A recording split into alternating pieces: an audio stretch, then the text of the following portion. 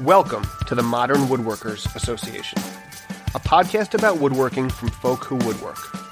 Woodworking is what we do, who we are, and what we like to talk about. So join us as we have a drink, sit around, and talk woodworking. Hi, and welcome to episode 165 of the Modern Woodworkers Association podcast. This will be 5 questions with Gary Rogowski. Gary, we're going to go right into it with question number 1. How did you get into woodworking? I started to hang out with scientists. What? That's it. That's the truth. I was at college and didn't know what I was going to be doing.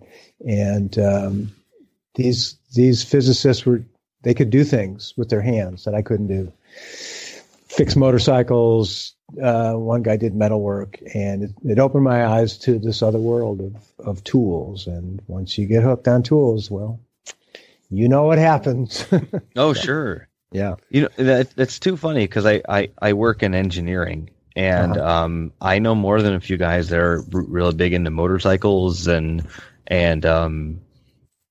other mechanical ventures. So that kind of makes sense. Like not chemists, those kind of scientists, but it was it's interesting to see what they tend to do. And this one guy who's arguably one of the older guys, he's nearing his 70s at this point, but boy does he love nothing more than to go back home and fiddle with his Harley.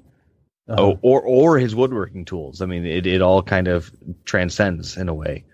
Yeah, it really does. And so I got out of college and I was pouring concrete for a while, and my boss would build furniture, pretty crude stuff. But I thought, well, geez, if Harvey can do this, maybe I can try this. Mm-hmm. So I taught myself. I went into my basement shop for about 4 years and emerged.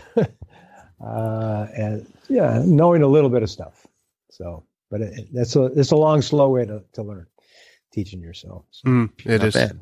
Did you have any interest before that introduction? I mean, before college, I guess. No, not really, not at all. Oh, wow. My dad did some work. He built the church altar, and he built me a desk and stuff. But I didn't have any interest in working with them on that stuff. And it was only after I'd been at college and saw that there was different ways of doing that work that I got interested in it. And then this was the early 70s, so the craft revival was happening then. Mm-hmm. And so there were guys like Sam Maloof and Art Carpenter and Wendell Castle, George Nakashima out there, and they were doing some cool stuff. So when you saw that you could do cool stuff, you're not just banging 2x4s together. It's like, wow, I could try this. This would be cool. And then this new magazine came out. It was called Fine Woodworking. I've heard of that magazine. Yeah. And I was a late subscriber. I started subscribing at issue number 2. And and that's where, we'd get information. That was it back then. I'd love to just keep going on about that, but to get on to the second actual question, what is your favorite tool? Next question, please.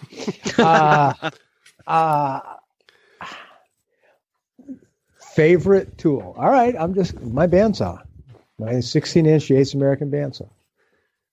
I told my students back at the old building, we were up on the second floor, and it was an old furniture factory. It got divided up into lots of smaller shops. Mm-hmm. And there was a freight elevator and fire doors and alarm system and all that. And I used to tell my students, look, if there's a fire, go out into the hall, follow the lighted walkway, go down the stairway. You'll be fine. Just get outside. We're not far away from safety. It'll be just fine because I'm dragging that Yates American down the stairs on my back.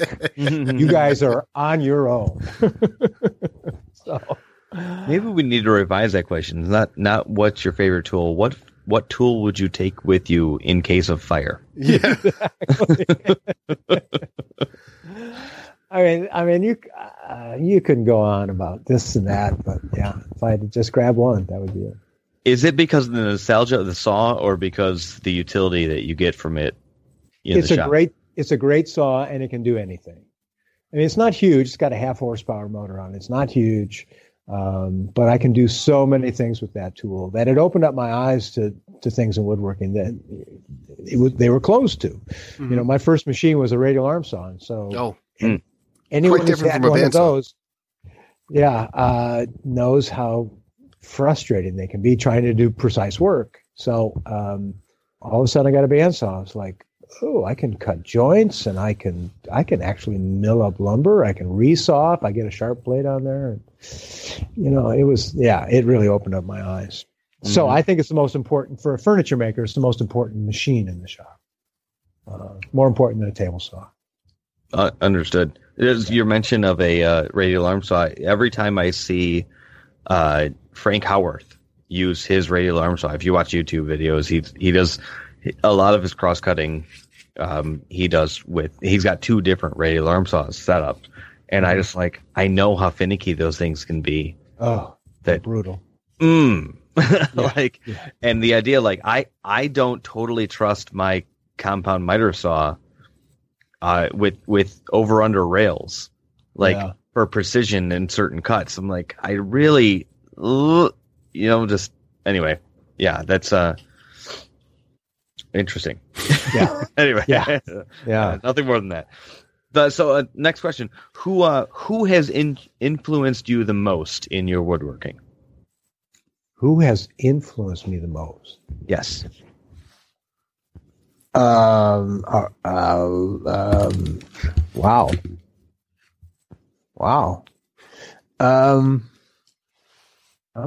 I got a lot of influences. This is another hard question.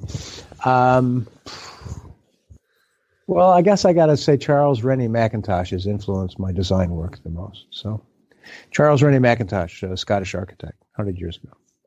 Really? That's a great answer. Well, are you familiar, Yami? I am familiar. As my wife is Scottish, it would be. I think she would not have been allowed to grow up had she not learned who Charles Rennie Mackintosh was. And his work is amazing. Yeah, his work is really incredible, and his wife's work.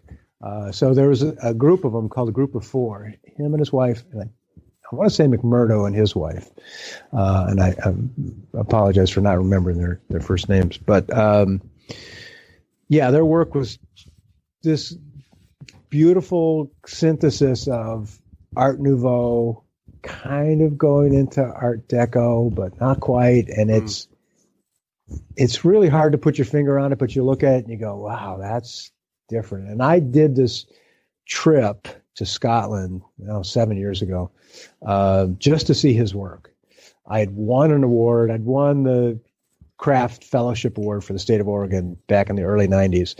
And there was a small stipend that went along with it. And you know what I did with that stipend?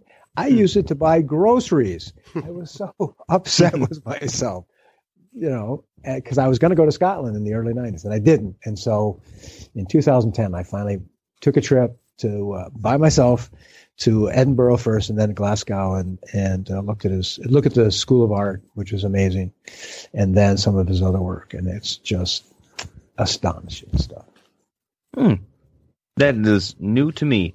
I've got to dig a little deeper. Yeah, you need to check out his stuff, and it's everything from buildings to furniture to jewelry to paintings. Yeah, he was very prolific. You've seen his work.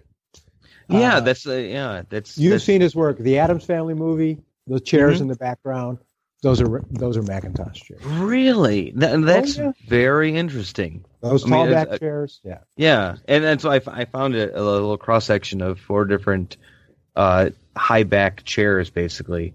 Yeah. Of his types. That's very interesting. That's a name I was previously unintroduced to. Yeah.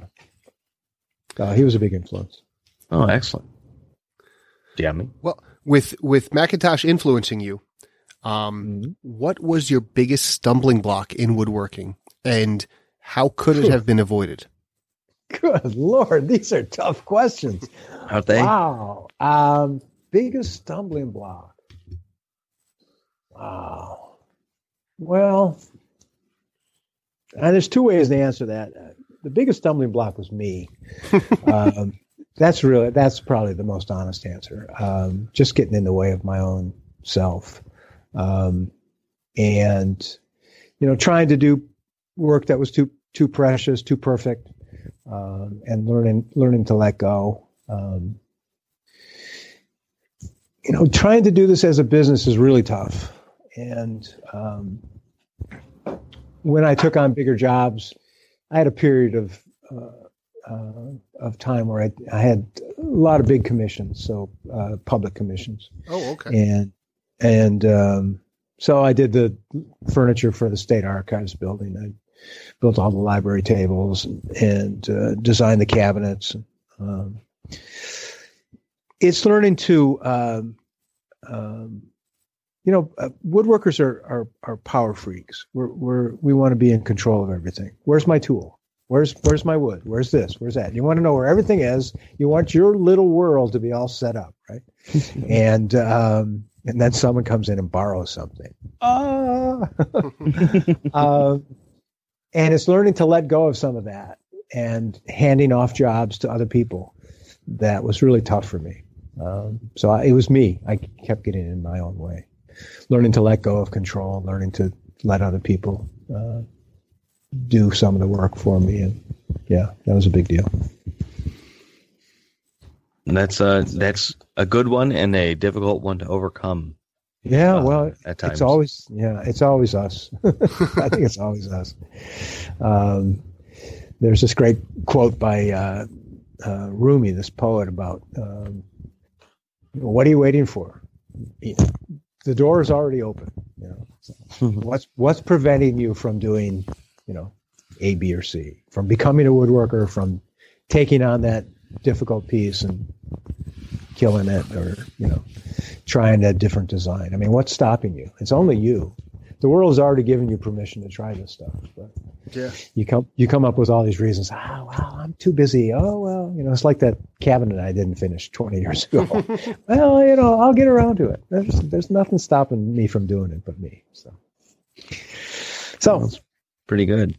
Yeah. So the final question. Oh, you can rest easy more after questions. this. Wait a second. One more. Just one more. One more. Okay. How has the internet influenced your work? Whew. And I will say this as you're obviously pulling your thoughts together.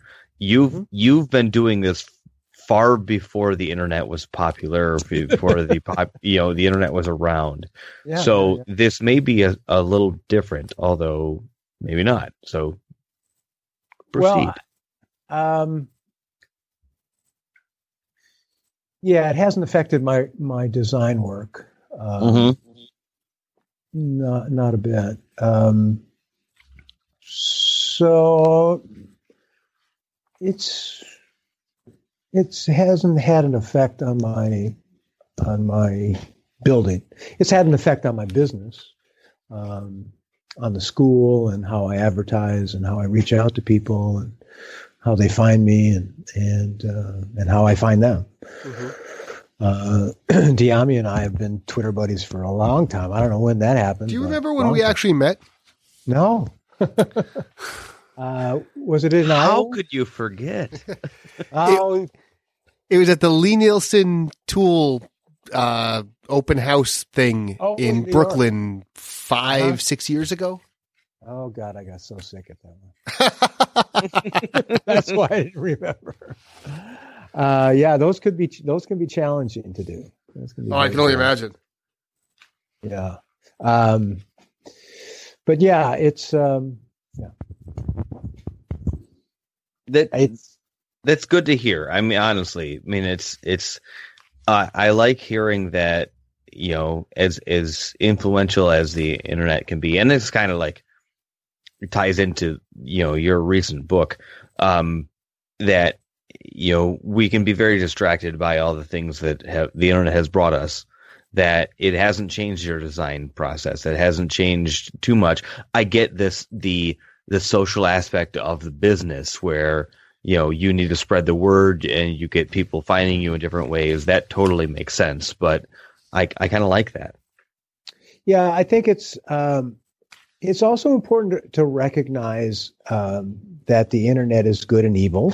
There's a lot of bad information out there, and there's no one editing this information. And my students will come to me with a photo, and they'll say, "Look at this cool joint," and I go, "Well, that's too bad because it's going to fall apart." And here are the reasons why, because I've done this and I know that this happens and blah blah blah, whatever it is. But you see stuff, and this is something you learn when you start photographing work. Photography lies. And you use it to your advantage to make it live for you, to make it present your work in the best possible light. So there's that people just have to be aware of. And everyone's work also looks really better than yours online. And so you have to guard yourself against that. So there's a wonderful guy named Curtis Buchanan. I met some 10, 12 years ago, probably longer now, almost 20 years ago. And we were talking about stuff and I'm not a computer guy when it comes to design work, so I don't use computer programs for that. Although one of my students was working on the house of the guy. There's a guy who invented AutoCAD. Okay. My gosh. And he lives in Portland, and Scott was working on his house for 4 years, and I got to tour the house. It was really cool. So this guy made some good money on AutoCAD. Anyway, I don't use it. And Curtis said to me once about drawing, he said, why would I use a computer to do something in an hour that I could take 4 hours to do and enjoy myself? So, it's a question of what you want to be doing with your time. And, I enjoy drawing, and I enjoy what it does to my brain when I do it. Do you think that drawing on the computer and drawing on paper, clearly they're different as much as they're the same, but do you think it's a different action on your brain to do one versus the other? If you knew, I can't really speak to it. I don't use SketchUp. I know students have come in with drawings and spun things around for me, and boy, there are certainly times when I like doing that, but or like the ability to do that. But I think that there's something to be learned. There's a connection between the hand and the brain that drawing helps create for us that you don't get with a mouse. Okay. And whether or not you end up with the mouse, because in the previous episode I was talking about the difference between the left brain and right brain, and so much of woodworking is left brain. Having a cut list is crucial to my well-being. If I don't have a cut list, I'm toast. I got to have a cut list, and that's all as logical as I can make it. And I'm figuring out board feet, and I'm estimating the job. All of that stuff happens from that. And so having SketchUp to spit out a cut list might be great. But I don't do it. So it's hard for me to say that you shouldn't be doing that. At the same time, I know that designing work is very different than building this stuff, and it's great fun and incredibly frustrating. But when you can build a model and go to the table saw or go to the bandsaw and take a cardboard box and cut it up and hot melt it together, and in an hour or two you're looking at your piece sitting there going, "Oh, that sucks. That's so valuable." It is such valuable stuff rather than looking on a computer screen. I spent enough time looking at a computer screen that I love that the fact that I can walk around a model that I just put together with hot melt glue and say, I got to change this. Or I make a little scale model. So years ago, I went to our carpenter shop in California, and he said he didn't know how to draw. All he could do was cut things out on the bandsaw. And so around this octagonal showroom he had were all these little models, quarter scale models, and they were just so cool. And so I do those as well. And they give you so much valuable information and force you to build a piece. So if you're doing this, even if you're doing things with butt joints, it forces you, well, how am I going to, do I put the sides together first, or do I put the long rails on first, the short rails, or, okay. All right, so I do the short rails and then I do the long rails and then so it forces you to go through the steps. And so the modeling aspect, I think, is really important. While I've heard a million discussions about why modeling is helpful, I've never heard that one. That's really insightful. I think that it's fun. Yeah, it's really fun. And then you hear about Frank Gehry, the famous architect who designs buildings that look like your handkerchief, and he models his buildings. I don't know, I forget what he said, something like 3 or 4 different times. Of course, he has minions. And yes, he does. Minions. He has minions do his modeling, but they model it in different scales each time. So he's forced to look at it from different perspectives. And that's what modeling is about. It forces you to look at it. You had it on paper. Well, it looks one way on paper. It looks one way on a computer screen. And then it looks different because now you're standing above the piece. There it is sitting on the floor. It's not on your bench. And that changes things, being able to walk around the piece. So really, really, really helpful. And because our woodworking is so, I want to insert an expletive right here, labor intensive, days, weeks, months, to get to the end of a project. And then to have it turn out, meh. Is not good enough when you finish a piece. You want to be really excited about it, and you want your clients or your sweetie to be excited about it. And they're going to say, yeah, it's nice, but you want to be excited about it. And so modeling is just so important to get those things worked out before you start cutting wood. Mm-hmm. Really, really important. I want to say that one of the first times I ever saw like full scale modeling done, and this isn't even that long ago, but it was a friend of the show, Rob Boas. He was building a desk or an entryway table or something like that, where he formed it out of foam in 1-to-1 scale, though. So he had this design in his head, and I think he even had a digital design of it, but he then cut it out of insulation foam, 2-inch like rigid insulation foam. Yeah. And so he could put it in place and go, yeah, that may not work, and you learn to massage that stuff. That is so valuable. Yeah, it's really important. And insulation is great. Another great medium that you don't think of is cheese. No, absolutely great. Are you there? Yeah. Yeah, cheese?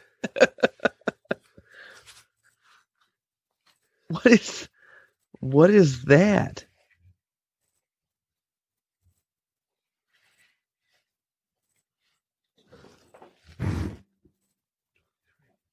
Did we lose Gary? I hope not.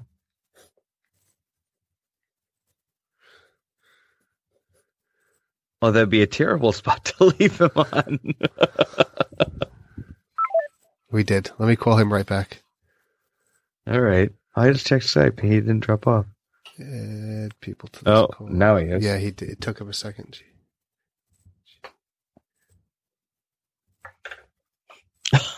What terrible.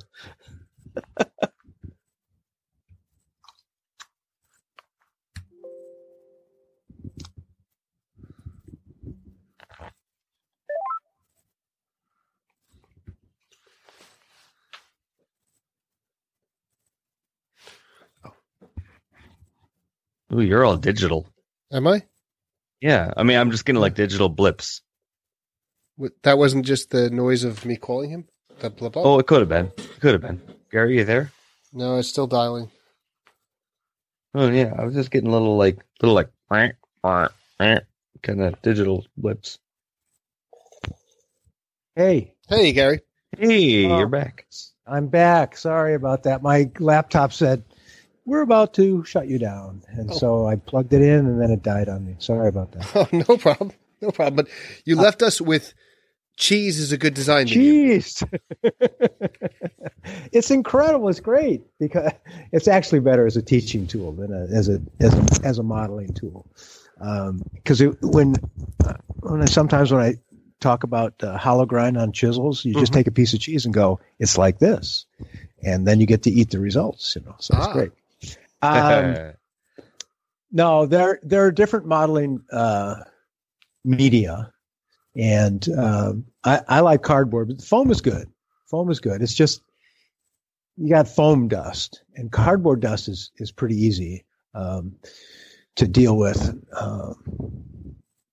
It doesn't seem to mess up my tools as bad as foam does. But solid wood works great too.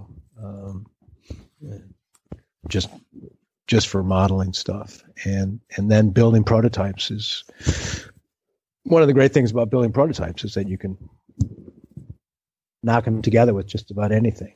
Jeez, did I lose you guys again? No, we're still here. No, you're good. Yeah, that was. I took a class with Jeff Miller years ago, and he's a big believer in prototypes. And his thought was to you spit out a prototype as quick as you can to get the form, and then you can play and refine from there. But the prototype just needed to be constructed just well enough so that it didn't fall down on its own. Right. Yeah, I've had prototypes come into class that were put together with duct tape and supports.